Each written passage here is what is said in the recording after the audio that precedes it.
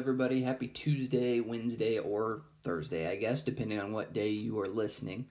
I wanted to talk about the question that was posted on Monday, which was, what does the government owe its people? Which is a really good question right now, something that's currently being debated given the circumstances going on around the world. What was posted along with the question were two articles. One is written by Bill O'Reilly, which would represent the more conservative or Republican side of this question. And then the other one is written about Alexandria Ocasio-Cortez and her beliefs, which would be more of the liberal or Democrat, whatever word you want to put in there, side of the spectrum. So this was written before Ocasio-Cortez was in Congress. She had just won her primary, but she was still a long shot. O'Reilly, on the other hand, I believe was still employed by Fox News when this was written. However, he has since been fired for sexual harassment. But this really is a good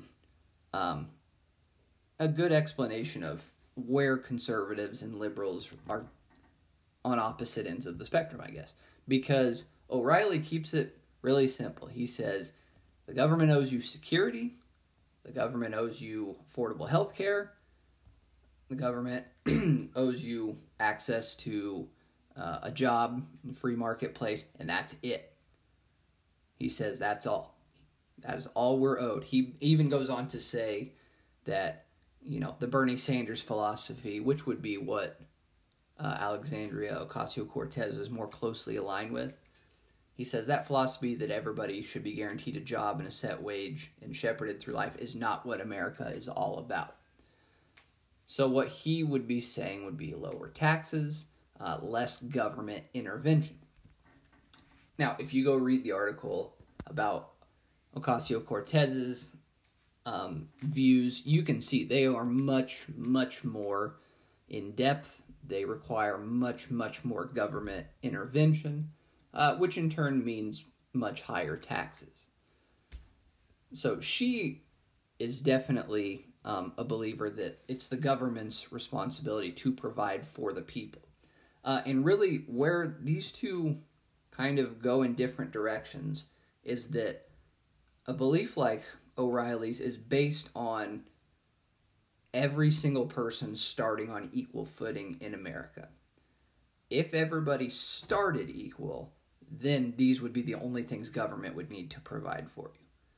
Whereas Ocasio-Cortez is saying everybody does not start as equal in America.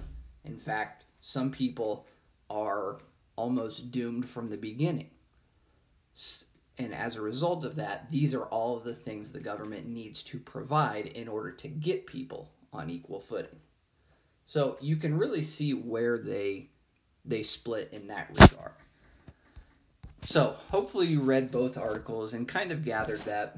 It looks like from the people that turned in the article analysis, you seem to be understanding that.